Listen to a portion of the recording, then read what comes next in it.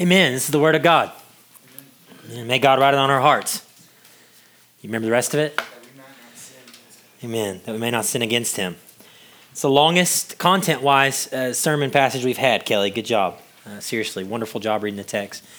I hope hearing her read it so well makes you realize we have a lot of cheap entertainment on screens these days that maybe doesn't give us a stomach to read a narrative that's good. And so that it plagues us sometimes, right, when we read the Bible. But not this one. This story is jam-packed, right? And talk about good writing. I feel like Luke is just showing off his skill. It's wise to, I hope, to look at this whole passage.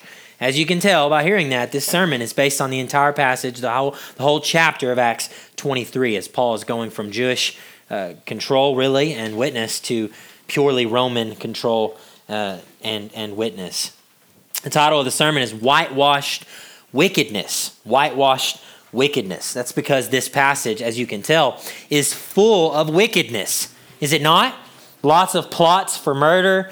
Now, I will say that there is a certain type of wickedness, in this passage that is especially dangerous to the gospel message of Jesus Christ. The gospel is something simple and beautiful. It's simple and beautiful. God, man, Christ response.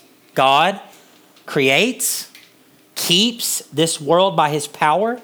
God will have glory and judgment and grace in judgment for eternity. Man sins. Man lusts for glory. Man lusts for power that belongs to God alone. And in sin, man will experience either judgment or grace for eternity because of Christ. Christ is God. Christ is creator, keeper, has all glory and power, and he will have glory for eternity and judgment because of his grace to choose to die for men and women who believe in him. Response. You need to respond to the gospel. You are saved by faith alone in Christ alone to the glory of God alone. The gospel is simple and beautiful. God, man, Christ, and a response. The wickedness that is espoused by the evil men in this passage that are called the council, chief priest, Sadducees, Pharisees, or the Jews in our text. The wickedness espoused by them, it's hiding in plain sight, and yet it is especially dangerous to the gospel message that I just told you. Here's why. The evil wickedness that is present in this passage, it is a religious, moral, clean, at this time, wealthy, and very washed, very pristine wickedness. I would argue it's the most deceiving kind of wickedness. In stories, monsters, gross murders, violence, things like dirtiness, grimy villainy. It's very easy to say that's evil, that's wrong, stay away from it. But a beautiful lie? A half-truth? An angel of light? Having power that you use to help some people, right? But you brutalize others with? These things are especially hideous. They're wicked. I actually get the evaluation of these men from Jesus himself. Jesus reserved, while he was on the earth, his harshest words and his most intense rebukes and judgments for this group in our text today. In Matthew 23, there was one occasion that Jesus said this to the group. Woe to you, scribes and Pharisees, hypocrites! For you travel across sea and land to make one single proselyte. In other words, somebody who has converted to what they believe. And when, Jesus continues, he becomes a proselyte, you make him twice as much a child of hell as yourselves. Those are strong words. This wickedness, Paul himself writes about to the Thessalonians. He calls it the mystery of lawlessness already at work. In 2 Thessalonians 2, he's teaching that church about what will happen at the end. the great increase of wickedness, the revealing of the son of destruction, this great antichrist. But he mentions, though, hey, but on the way, right now, the mystery of lawlessness is already at work. Paul writes that. You see, we live in the age of two mysteries, brothers and sisters. The mystery of the gospel, simple and beautiful, God, man, Christ's response, and the mystery of lawlessness. My question to those of you in Christ this morning is this: will you be found faithful to the mystery of the gospel these days, no matter what comes? What if persecution and trial and imprisonment and hatred that happens to the Apostle Paul in this text, what if that comes to you? The word is clear. Indeed, all who desire to live a godly life in Christ Jesus will be persecuted. 2 Timothy 3:12. Paul was faithful. And he sets an example for us, as we've been seeing in the book of Acts. Today, though, he doesn't just set an example. It also includes his faithfulness and example in failure, personal failure even. Amidst great wickedness in this passage, God is at work. And I want to see that together today. Our outline for the text will be our sermon points today. It's 3 points, and I'm going to give you a couple of subpoints under each one. That's to help those of you who are taking notes. The 3 points that we'll look at amidst wickedness are the stings like a bee stings you, stings amidst wickedness, stealth, being stealthy amidst wickedness, and then finally, sovereignty amidst wickedness. I'll give you those again when we go through the sermon. But amidst this wickedness, there are stings, stealthiness, and most of all, sovereignty. Let's talk about the stings amidst wickedness in this passage, verses 1 through 4. For this point, I want to get a quick context and then see 2 things: the sting of persecution and the sting of personal sin. So persecution and personal sin, those will be your subpoints. Quick context first. Paul has been arrested by the Romans. I'm laughing because Paul's life is just absolutely insane. It happened after an angry mob of Jews have tried to beat him to death. And they were close, and then he was saved by these Roman guards.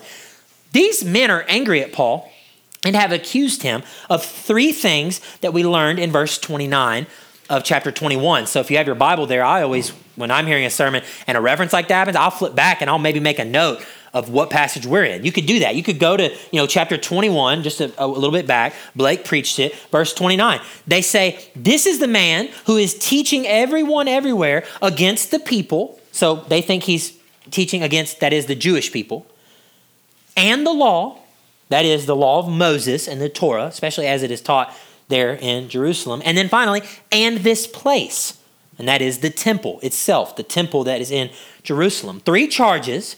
Moreover, they say, he even brought Greeks into the temple and has defiled this holy place. None of this is true. The context is none of this is true. Paul has done all he can to avoid offending them over these things, so much so that he's even was willing to be under a vow that he didn't have to be under, and to join in the temple affairs. But regardless of that, they are offended by the gospel. Remember that beautiful message?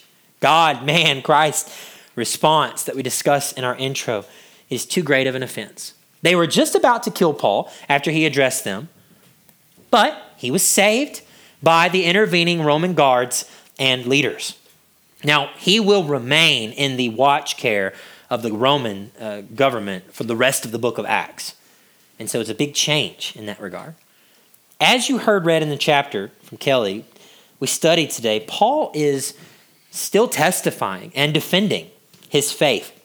He's going to do that a little bit more to the Jews here, but certainly to the Roman government eventually, and that's where our chapter ends. That being said, the context helps us with our points here, because our main point of application from the context is this: to learn how we can be a good witness amidst the great wickedness that surrounds our lives, even when it stings and it hurts. For Paul, in this passage, it actually stung physically, but I want to show you, I think, also emotionally. So first, the sting of persecution. The sting of persecution. According to nonprofits in our day today, like the Voice of the Martyrs, Open Doors, Operation World, according to institutions like Gordon Conwell, or even our own country's Department of State. I say all that, that's all my sources to tell you some things. Christians, these sources report, in more than 60 countries face persecution from their governments or neighbors because of their faith. Every month, 322 Christians are killed for their faith. 214 churches and Christian properties are destroyed. And 772 forms of violence, beatings, kidnappings, rapes, arrests, etc., are committed against Christians every month. I could go on, but I share this to tell you that it has only gotten worse beyond Paul's context here for the Christian in our world. In Paul, the sting of persecution has been very real. Even prior to this, Paul has been stoned and left for dead outside of a city. He's been beaten with rods multiple times. He's been beaten by this mob in this story recently. And now in our text, he is slapped across the face. Sorry, did not mean to scare any of you. Laughing aside, though, he's been slapped across the face here. A sting, truly, in our passage nonetheless, but more of a form of belittlement and embarrassment tactics against him. Notice what gets him into persecution and through persecution. It's in verse 1. He has a clear conscience. Do you see that? He stands up and says, I have a clear conscience. He will say this again, and we'll take a closer look at it later on. But suffice it to say this morning, a clear conscience before great wickedness is a sure recipe for you to receive the painful persecution of wicked men. Go into an environment with wicked men, have a clear conscience before God, and you will declare the truth. And it may be costly.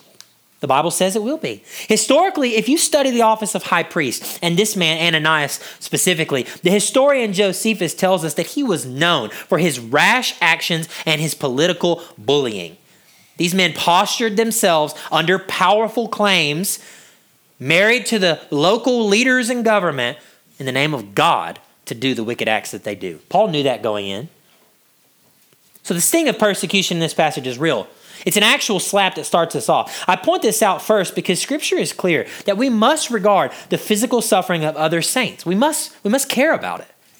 If you work through the Bible often and you read, you'll eventually get to books like Hebrews. Hebrews tells you at the end of it that you should pray for those who are in chains, in prison, persecuted, hurting. That's a normal habit for Christians, and we don't make it a normal thing. We should, and this passage, I think, helps us to do that. We can't help Paul. His suffering has happened, and it's over, and now we learn from it. But we can help others. More pointedly, our second subpoint, and that's first point there, is the sting of wickedness. You know, it's real. But how Paul conducts himself as a result is really what I'm calling our second subpoint, which is the sting of personal sin. Personal sin. You're probably asking yourself, did Paul sin here? Well, let me just say, none of the commentators are help in this issue, which is frustrating. Paul's reaction in the text, there's no help because they all say different things, and none of the commentaries that I was able to look at that I really trust come down on it in a definitive way. But most of them do admit that Paul seems to lose his focus here at best, but really gets sinfully angry here at worst.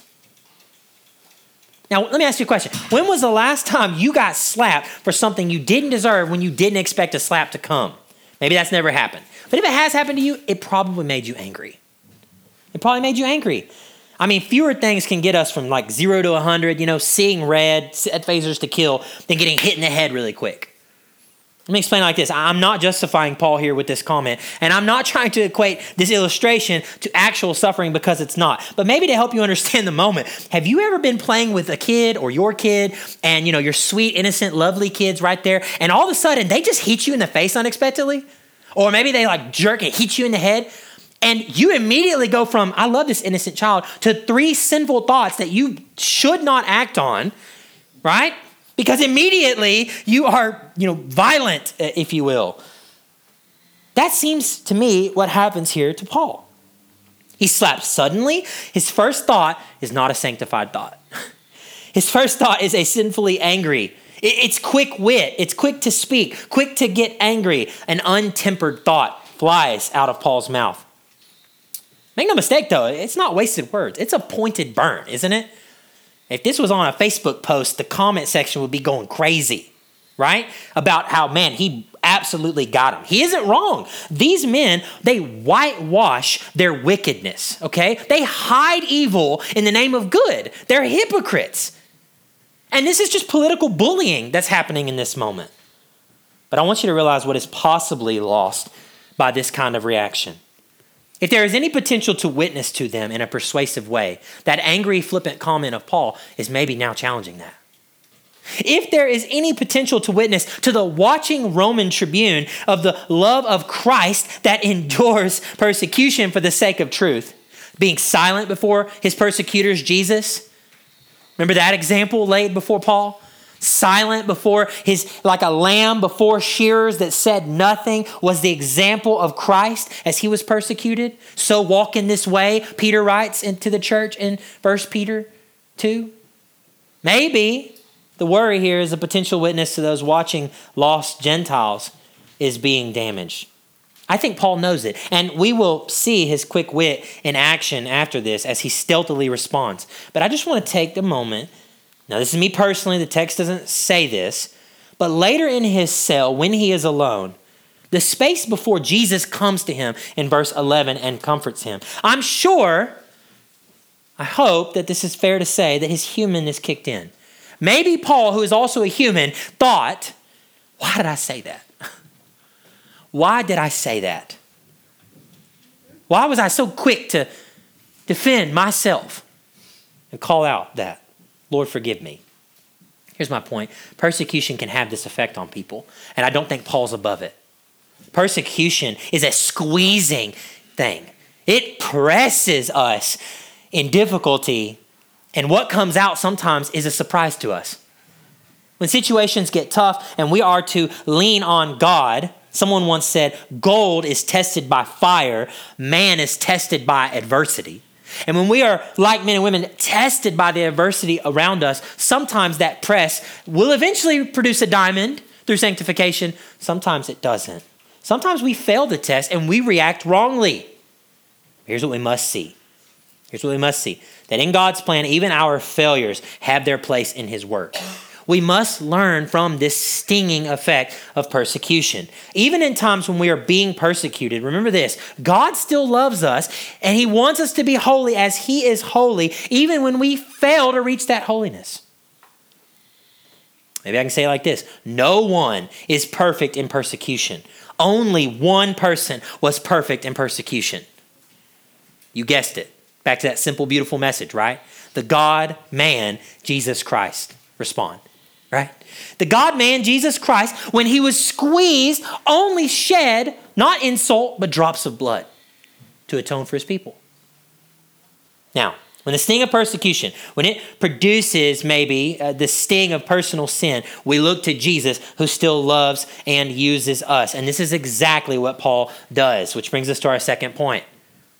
Stealth. Stealth amidst wickedness. Stealth's a weird word, I know, but I think you'll see it's necessary. Now, despite his quick-tempered tongue and honestly possible failure, Paul recovers quickly. And we see in our text, he does it stealthily. So first, let's look at this. Let's look at the stealth of Paul, which is obvious. And then I want to look at the stealth of Jesus, which is a little less obvious and a little shorter of a point, but necessary. First, though, the stealth of Paul. Subpoint 1 under this second point here. The stealth of Paul. In verse 5, Paul says that he did not know that it was the high priest.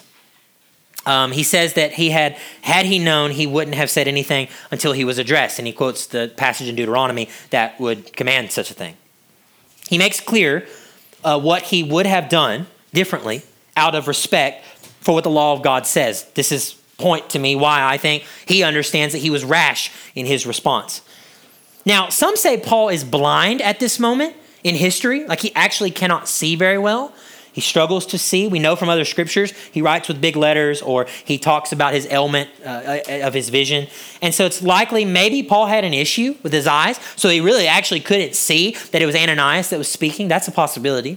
Others also say that it was loud. Maybe it was a loud environment and he did not know that it was the high priest that was addressing him. Regardless, to be slapped, regardless of why, it is important to see that Paul, I think, is quick on his feet. He recovers well, and he evaluates the situation for what it is. This may seem too practical, but I hope you'll find yourself encouraged by some of this. Though he has had the opportunity to share before these leaders prior, and he took it now. Now we see that he has clearly perceived something else that he is to do in this situation. So remind you, previous chapters, he has absolutely declared his case, right? But now, instead of going into that when he has a chance to speak, he actually perceives and does something different. Rather than fight to establish an opportunity to witness to them, Paul will now seek a way out of a dangerous situation that he has determined is unfolding in front of him. Let me show you. Look at verse 6 again.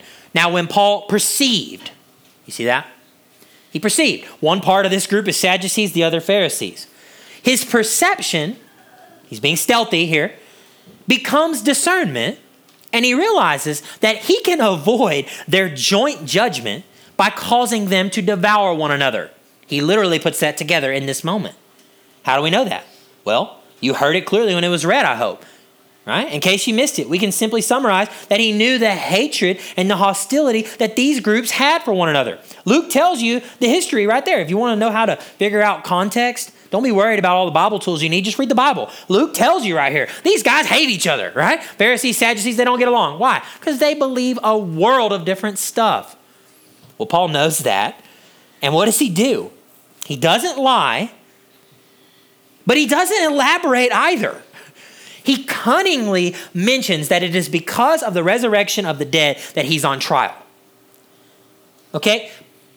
Brother, sister, Paul knows that he just pulled a pin out of a grenade and he rolled it out there in front of them and was like, yeah, it's about the resurrection, knowing that thing's going to go off and set them against one another. Make no bones about it. This brother is being cunning. You've got the context there in front of you. You see that these two groups have very different beliefs. Paul uses that to create division in hopes of securing his own safety. Now, some think of the man Paul as being someone with a martyrdom or a martyr complex. That is that, Paul must die for Jesus.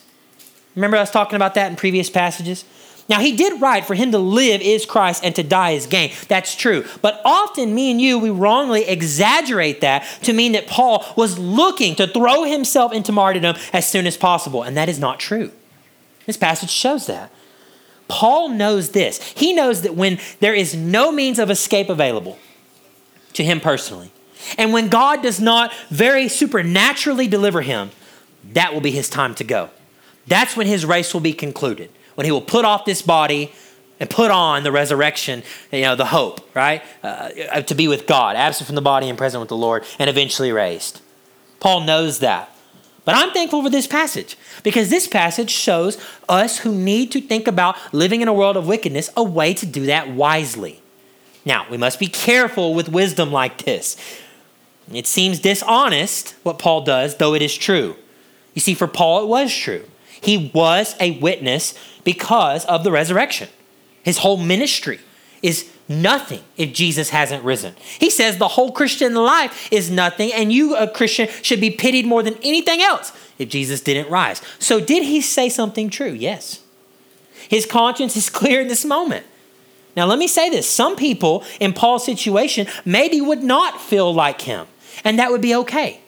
Some people's consciences, as a gift from God to them, would allow them in that moment to say more and to leave those judges unified against him.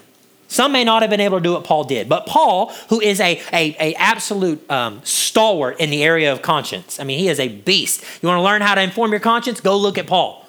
He's showing us here, though, that his conscience is clear. So clear that he's able to do whatever. Hey, it's about the resurrection, guys, which is true, knowing that he would avoid the issue. Now, like Paul, we must do something, right? Because here's the thing. Paul's not an opportunist here. You may not know what that is. Opportunism is a sinful thing. To know what is advantageous and to seek it as an opportunity for personal gain, that is a wrong thing to make a constant habit. You should not make that a constant habit. What happens is you value opportunity more than your own convictions, and you end up compromising. So opportunism is a no. However, what Paul does here, interacting with opportunity as wisdom sees it, well, okay, that's helpful. So what do we do? Because guys, here's the truth. If opportunism is sinful, but wisdom deals in opportunity, what do we do when we have opportunities? Well, like Paul, we must do something. In other words, you cannot, if you are suffering amidst wickedness, if you're trying to be a light, if it gets pressure on you, we cannot fall victim to this idea of the paralysis of analysis. You ever heard that? Being paralyzed, not able to move, not able to do anything because you just keep analyzing the situation, you never do anything. We can't be that way. We need the stealth example here. We need the clarity. So what do we do? Well, let me encourage you. And kids, this is where you learned about this morning. Jesus left us two things to remember in his example from the Gospels. I think Paul's using them in this text. Jesus told his disciples when he sent them out to be wise as serpents and innocent as doves. It's an intentional contrast, yet you're to do both. Why did Jesus say that? Because there will be times where pursuing shrewdness and being wise as a serpent, think about what a snake does to preserve its own self. It does a lot. Snakes are notoriously tricksters, right? Does that mean you sin? No. But does it mean you act with the wisdom of the serpent? You can. Jesus says, hey, be wise as a serpent. Think about what's wise. But also, do not forget, be innocent as a dove. So that's one way to approach a situation like Paul's in. How do I maintain both? Okay, then you make a choice. And Paul did. He made a choice. What do you do next? Well, listen, here's Jesus' words. Whoever has my commandments and keeps them, he it is who loves me. And he who loves me will be loved by my Father. And I will love him, Jesus says, and what? Manifest myself to him. That's John 14:21. So when Jesus is teaching his disciples, he says, love God, keep his commandments. As you do, you will love God. God the Father will love you. I will love you. And what does Jesus say there at the end? Manifest myself to you. In other words, and this is something we teach in discipleship here at RBC, Jesus hides himself behind obedience.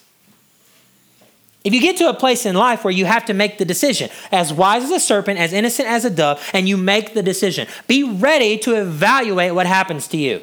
Because what happens to you is oftentimes the indicator you need to know, did I make the right decision in this intense moment? Because if it's a world of conviction and you realize a host of sin has plopped in your lap and you've gone the wrong way, guess what you get to do? Repent. Repent. Turn from and turn back to the Lord. Right? But what if you do the right thing? What happens? Well, John 14:21 says, this manifesting presence of Jesus that manifests himself to you. Jesus hides himself behind obedience. I could go on about numerous examples, but let's see it here. Let's see it, because that's what I mean. The stealth of Paul has happened, okay? It's done, in scene. Verse 10, right? I mean, he's done it. It's all gone crazy in this moment where they're like, done. And then if you notice, verse 10, the dissension became violent. They're wanting to tear the man to pieces. And so he's thrown back into the barracks. And look at verse 11. Notice the time frame.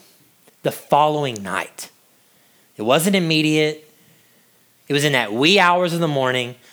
I think more than likely the following night, that means late at night. It means that Paul probably slept good because he was like, yeah, I did the right thing. And then he's like part of this crew that can't stay at peace. So he wakes up early in the morning, right? He gets woken up with worry. And he's like, what have I done, And who is there to meet him? Who manifests himself to him as the promise toward obedience? Jesus.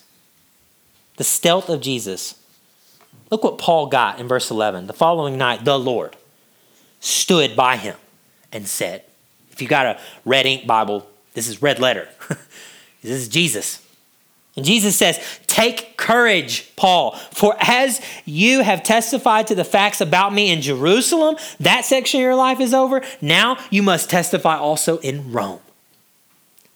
Can more clarity be given to someone that was maybe worried about whether or not they did the right thing in a wickedness situation? No. Paul got to worship as a result of his obedience, which says something about the stealth of Jesus. Amazingly, Jesus appears to Paul in prison that very night. Can you imagine this?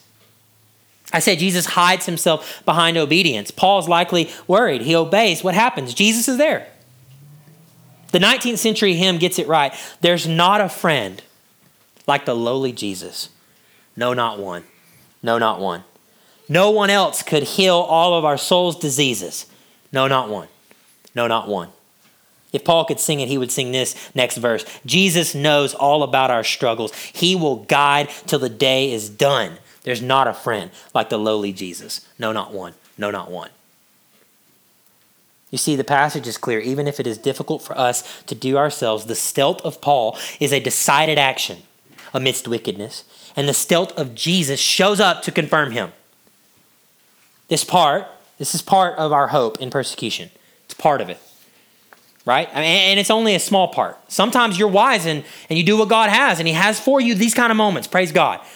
The other side of it is you do something trying to honor God. It was the wrong thing. God's conviction meets you. That was sin. You repent. You turn back to the Lord, and then you seek to obey. Do you see how this is only a part? You see how it's limited? I hope so. Nonetheless, it's in our passage. So we've seen the sting of it. Persecution hurts. It's personal. Sometimes you fail. Secondly, it's also what? It's this nagging kind of, just difficulty where we need stealth and we need this discernment. But here is what our final point is, and the rest of our passage covers: sovereignty. Sovereignty amidst wickedness. Really, verse 12 all the way through 35. For the rest of our passage, we have to put on the lens of sovereignty if we're going to rightly evaluate what God does for Paul amidst such great wickedness. We'll see two things constantly in this section. God is sovereign over people, and then also God is sovereign over places. That's what I want to show you as we evaluate this section. He's sovereign over people. He's sovereign over places. Let's talk about the people in this passage. All right, let me give you 3 N's, note taker. He's sovereign over people: naysayers, nephews, and national leaders. All right, let's talk about the naysayers. That's the Jewish leaders in our text, right? The rebels. How is God sovereign over them? Well, listen, 40 men, 40 soldier Jew men. They took their man dress, their Jew dress, they put that thing up and girded their loins. They grabbed a weapon. They went to a meeting, a secret meeting, and they said, we're going to vow to you, Yahweh, to kill this Paul, and we will not eat or drink until we do it. And then they came out, guns a-blazing, to the leaders and saying, hey, we're behind y'all. Y'all lure him out, we'll take him out. That's wickedness, right? These naysayers, that's a formidable thing. You cannot tell me that you hear when this is read to you and you naturally think, oh yes, God has it handled. No worries. You shouldn't think that way, right? Like Paul is probably challenged to think like, okay, 40, right? I mean, this is serious. It's quite the opposite that pops into my mind. You see the naysayers, and we see in the passage, what do they mean? They mean great harm. But what is God's sovereignty doing with them? God literally uses their great desire to do harm to do what? To give Paul great protection instead. That's sovereignty. God is sovereign over the naysayers, using their action to cause his plan to unfold. That's marvelous. What about the second N? Nephews. Paul has a sister. Who knew, right? Well, actually, no one until this verse. Literally, this is it. We don't know anything else about his family outside of history and trying to report. But I mean, clearly, he has a sister. Clearly, she has a kid, his nephew. All right? And the text calls him a young man. And if you notice, this big, scary Roman tribune takes him by the hand, walks him over, right, holding hands with him, and hears him out like you'd hear a little boy out. And I want you to, so I doubt he's some like teenager or some like young man. He's probably a very little lad, like a youngster, who's been allowed to just kind of be a kid over to the side. But he's a very astute kid, like some of you children are very astute. And you love to listen to mom and dad's conversation while mom and dad are not thinking you're listening to their conversation. And you gather everything, and then you can go and regurgitate that elsewhere. So this little boy hears these Jewish men, who have girded their loins like, we're going to kill Paul. And he's like, Paul's my uncle. And he goes to his mom. And he's like, Mom, they want to kill Paul. And then she's like, go tell Paul because he can get through there because he's little, right? He goes to the jail and he's like in the barracks. And he's like, hey, uncle, 40 dudes want to kill you. This is a problem. Paul is like, hey, okay, I want you to go right now to that guy, centurion. And then Paul's hoping that a Roman centurion, leader of 100, is going to listen to a little boy. And that little boy is going to then give information, and he's going to go to a tribune, leader of 1,000, and he's going to say, hey, this is the information, and then Paul's going to be kept from death. Do you realize how crazy this is? But kids, listen to this, because this is really encouraging, I hope, to you. In God's economy, even a little boy is used to accomplish his beautiful purposes. It reminds me of a little boy that said, I've got 5 loaves of fish and 2 bread. It's not much. Or 5 loaves of bread, 2 fish. It's not much, but I'll give it, Jesus. And Jesus multiplies it, and he feeds a multitude, right? Off of the faith of a little boy. And here's a little lad that goes. And what does God's sovereignty do? The nephew only meant to obey his mom. God used him to move a Roman centurion, tribune, and 470 armed men to action. That's sovereignty. And it's marvelous. Isn't it wonderful? God's sovereign over the nephew. Naysayers, nephews, what about national leaders? Can God help us there? Again, the bigger picture here is that these men represent the Roman Empire in Jerusalem. The current leaders of the entire known world, Rome, at this time. And look what God is doing. Okay, by allowing this division to happen among the Jews, to allow the conspiracy to kill Paul to happen, and then to cause these leaders to say they need to hear Paul out. Notice our passage ends with verse 35. Felix, a governor, is going to hear him out. These national leaders, they meant to quail a rebellion. That's what they meant by their action. They want to stop rebellion. God protects and preserves Paul's life so that he can share Jesus with them and their superiors all the way to Caesar himself. God is sovereign over national leaders. Isn't that marvelous? God is sovereign over people, beloved. Whether they be a naysayer or your nephew or a national leader, God is sovereign. Do you believe this? You will not endure as a Christian through wickedness without great, robust hope in God's ability to work it out in the end. The man who is our example today wrote before this in Romans 8, a favorite verse of ours. He wrote and said what? It is God who works together all that I do for his glory and my good. You believe that? Paul did. God's sovereign over people. God is also sovereign over places. 3 J's for you note takers. He's sovereign over Jewish courts, jail cells, and jurisdictions. Jewish courts. An end has come according to Jesus in verse 11. In verse 11, we see that Paul is now done before the Jewish courts. Okay, he will leave those behind from now on, and he will be brought before governors and kings for Jesus' name's sake. The summary letter that's provided for us here by Luke, that's verses 26 through 30 of our passage. It offers a wonderful synopsis from a Roman view, which is neat. That's why Luke put it in there. It's very Greek in that way. And the synopsis is how pure Paul has been, regardless of how hard the hearts of the Jews have remained. So think about it like this. The last thing that these Jewish courts heard before the Roman guards took Paul away is this. It is with respect to the hope of the resurrection of the dead that I am on trial. The last formal court held by the Jews against Paul, the last one, had one message at its end before it now changes into Roman hands. And what was it? Jesus is alive. The Jews have one message to sit with in their own court system, according to the sovereignty of God. Jesus is alive. Do something with it. Paul meant it as a stealthy, duck of whatever. The Jews meant it to be the leading blow had it not, ruined them. God meant it to be the one thing that to this day many Jews still deny, which is so sad. But that this Jesus is alive. He's alive. God is sovereign over that place, the Jewish court. God has a lot to say about his people, the Jews, a lot. And there are numerous theological systems that try to make sense of what God has said. I'm of the camp today that I hold out hope. I hold out a lot of hope that people right now who still follow the way of Yahweh according to Judaism in the Old Testament, they can still see Jesus. They can see him. They can see him for what he was, see him as the Messiah, not reject him like these men do, place all their hope and faith in him, and God will save them and pardon them. Do you believe that? I believe that. I want to see that. But here's the point. God is sovereign over that place, the Jewish court. And now, according to verse 11, Jesus has made it clear he's done there, and now the witness will go to Rome, aka the nations. Marvelous, right? That's big scale. What about the jail cell? Was God sovereign there? You bet. Paul wanted to waver. When Paul had failed and was likely feeling discouraged, Jesus showed up. And what is Jesus' first words to Paul? Does it address how he's doing?